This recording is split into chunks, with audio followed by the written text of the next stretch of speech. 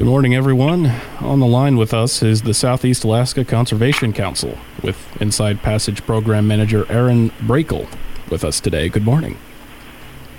Good morning. Now, I understand that a bill seeking to overhaul environmental regulation of cruise ships passed the Senate Resources Committee late last month. It's also my understanding that it repeals the Ocean Rangers program. Before we get into that, tell us about this program. What's its function?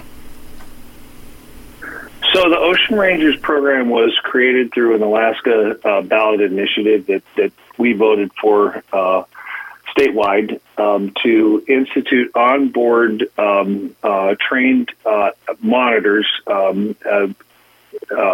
environmental engineers, and other trained staff to report what was happening on board the cruise ships, discharges, and other safety or waste incidents. And what would be the impact of repealing the program, would you say?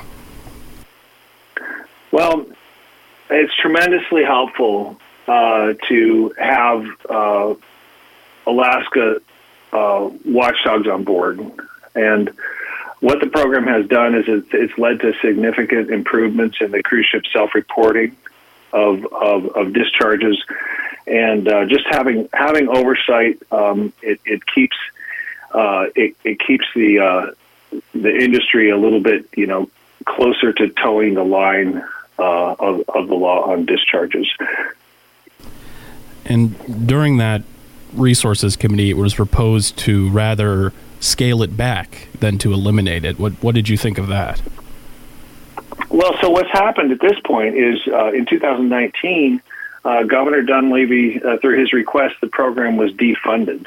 And unfortunately, in 2020 and 2021, well, there wasn't really a cruise season in 20, but in 2021, we did not have the Ocean Rangers aboard ship. The goal would be to restore the program, restore the staffing. I know that there was an amendment suggested to so that Ocean Rangers wouldn't be aboard every single vessel, every single sailing, and that's something that could be looked at. But certainly their presence on board is definitely a benefit to the protection of the waters of Southeast Alaska. Now, I understand the plan would be to shift it to direct oversight to the state. I believe it would be through the Department of Environmental Conservation. Yes, so that's the Division of Water has staffing, and they have a program to monitor cruise ships. But what they don't do is ride along on board those cruise ships regularly. They now meet the cruise ships, do an import inspection on the first couple weeks of each ship visiting, and do a single ride along. But that really doesn't cover the tremendous number of transits and time that the cruise ships spend. And there are serious concerns in the community about the discharges of those vessels. And statewide, we have voted to have people on board to keep track and to keep them doing their job in discharging appropriately and not inappropriately. And so in regards to the community concerns, I saw that there was a lot of public testimony on this matter. What was your reaction? Yeah. Well, I side with the people who are deeply concerned. The industry has a long history, shipping generally, and the cruise industry has a long history of unfortunate and frequently illegal activities. Carnival Cruises has just been through another period of federal probation for felony discharge violations. The industry has a history of using magic pipes and ferry logbooks to illegally discharge and falsify records. discharges, and there's the old saying, trust but verify. Well, in this situation, trust is broken, and verification needs to happen that they're not discharging inappropriately. So for SEAC, what advocacy efforts are underway for SB 180? Well, we've encouraged our supporters to contact their legislators. There was a couple of different petitions by commercial fishing folks, and I think President Jackson of CAKE encouraging support for retaining the Ocean Rangers program. So we let folks know about those, and certainly attending and commenting where available on the legislative hearings. So to zoom out a little bit, Aaron, what more needs to be done to monitor the cruises, do you think? Well, over time, there is electronic monitoring that can happen. Certainly that would if there are requirements that all of their discharges be monitored, we still wouldn't know the quality of the discharges if they had flow meters, et cetera, on board. But if it was not legal for them to discharge without notifying, then we could have vessel tracks with the discharges, so that people would be able to reference problems that they're seeing with particular vessels. So those are some things that we could see improvements in. And after 2020 saw no cruise ships, what did that do to our waters compared to their full operation? I'm not sure that the science is in. I think that the state has done some monitoring of that, but I don't know that there's been adequate baseline and port and monitoring of the transit areas to really be able to know at this point. So I'm not sure that information is in that of the studies that have been done. Okay. And I wanted to take a moment. Could you highlight the importance of keeping cruises accountable on wastewater dumping? Well, as I said before, it's an industry with multiple felonies. Multiple cruise companies have run up against the law inappropriately, and in order to hold them to account for what they're responsible for doing, we definitely need people on board the ships, and that's what the Ocean Ranger program did, and that's what we wanted to continue to do, or to be restored and do again. Very good. And we talk about wastewater, but I understand there's different types of wastewater. Could you take us through those? Yeah, so there's gray water treated wastewater, so treated sewage discharges, and also important issue is the stack scrubber discharges. In order to reduce the emissions out of the stack, they use a technology that involves spraying seawater, and the pollutants in the stack then is collected in that seawater, and unfortunately most of these ships have open loop systems, and the scrubber emissions then discharge directly to our ocean waters. So it's more acid water, and can include other pollutants, including black carbon. There's been oily sheens spotted during these discharges. So yeah, there continue to be significant concerns about those, and we believe that instead of scrubbers, the industry should be using a higher grade of marine fuel oil that would allow that wouldn't require the use of these scrubbers to reduce emissions problems.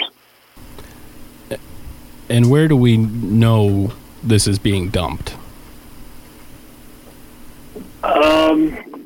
Well, the scrubber emissions can be dumped at any time. I think generally they tend to prefer to do that while underway, but the scrubber emissions can also be dumped while in port. They can be discharged while in port.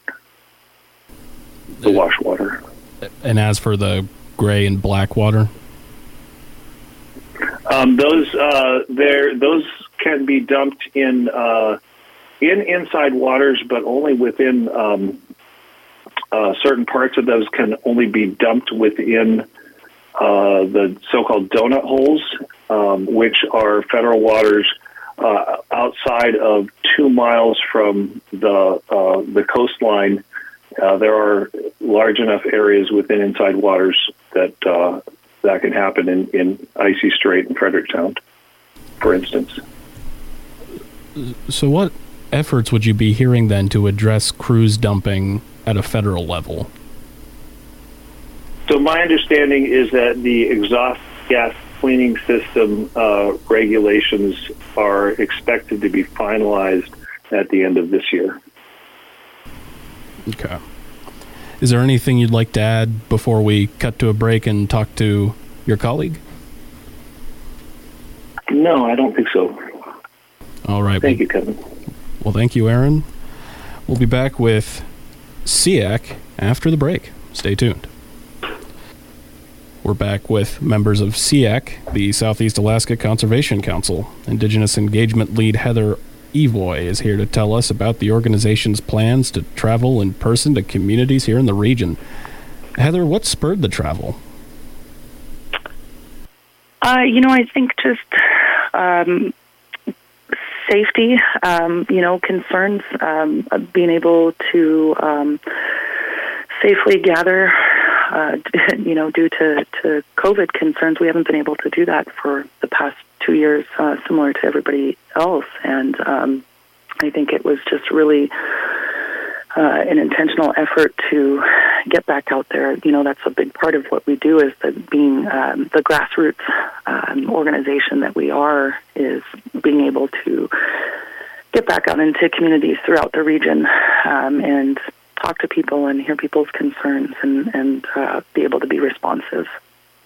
Now, you've all already went to Ketchikan and Prince of Wales. What have you been hearing during the public sessions there? Yeah, we did. I actually just got back from Prince of Wales last night. It's really interesting. We didn't really necessarily have an agenda. We just kind of wanted to have listening sessions and hear, some of the great work that folks are already doing and ways that we can support.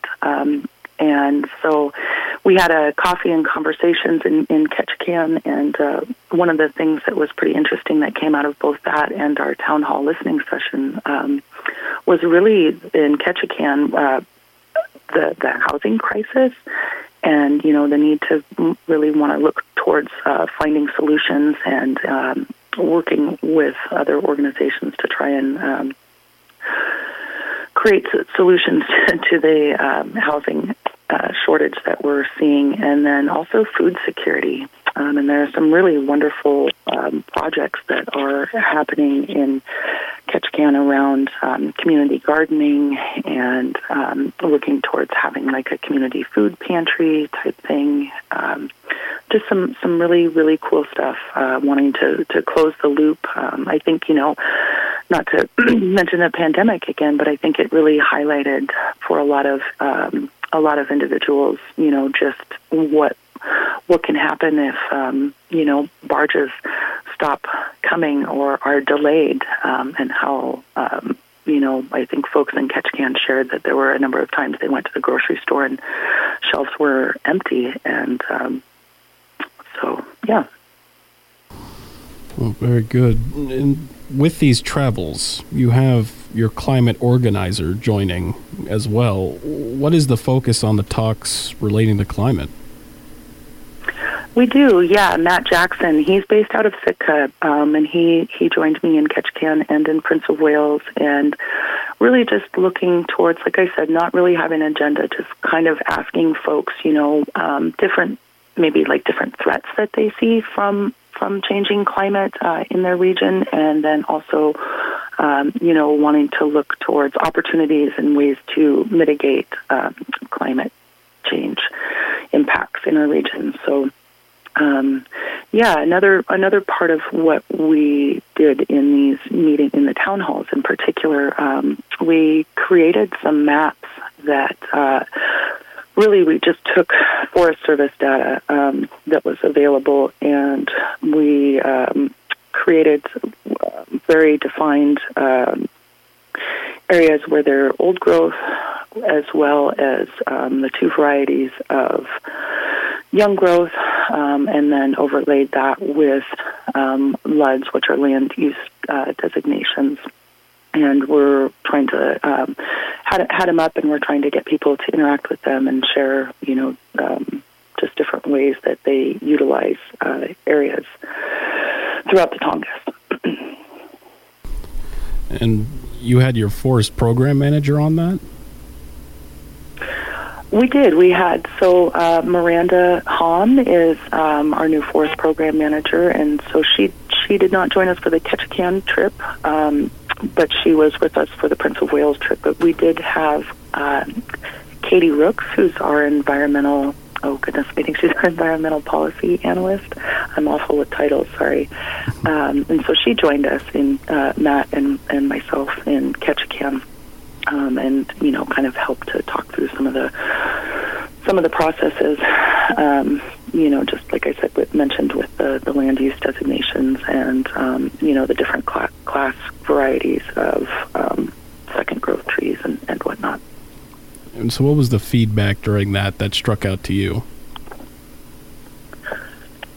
I think for me as as an Indigenous person and being born and raised here in Southeast, I think really the cultural uses of the way that folks utilize the land in regards to going back to some of the traditional food harvesting practices, or utilizing the forest for cedar bark harvesting, or gathering spruce roots and things like that.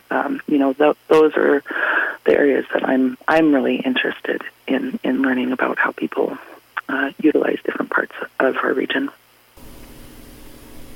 So, where to next? Well, in Juneau, we'll be at Maritime Festival, so hope to see people out on Saturday. We'll be tabling there, and then our next trip is for Little Norway, and I'm really looking forward to getting down to Petersburg. That's where my mom is from. And Heather, you spoke a little bit to what it's been like to come back in person, no more virtual events. How has that been? Oh, it has been wonderful, let me tell you. It's been so hard to do outreach and connect with folks from behind a computer screen these past 2 years. So it just is so wonderful to gather and meet with people in person and, just connect with community. It's wonderful. And if listeners want to join in, they've got the Maritime Festival here in Juneau, but if they need more details, where could they go? You can follow us on social media or our website. It's just seac.org. And I also have to pitch that we do have our bonfire coming up. We have once a month bonfires in Juneau during the summertime, and the first one is kicking off Thursday the 19th, and I believe, Aaron, help me out, is this one at Auk? Or no, this one's at Skater's Cabin. I apologize. Yeah, this one's at Skater's Cabin, 6 to 8. I'll be in Petersburg, so look forward to folks that'll get me a chance to talk with other SEAC supporters and staff there at the bonfires.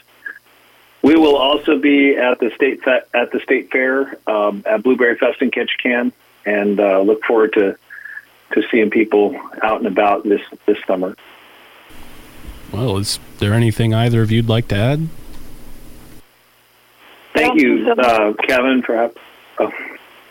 thank you, Kevin, for having us on today. We appreciate all the work that people around Southeast Alaska do to protect the ecology and the environment, and to encourage to work on state and federal agencies to improve practices throughout Southeast. And Heather, I'll give you a moment you wanted to jump into. Oh, I just wanted to say Gunnick Cheesh and Deutsch, and thanks for having us on, Kevin. Well, thank you both.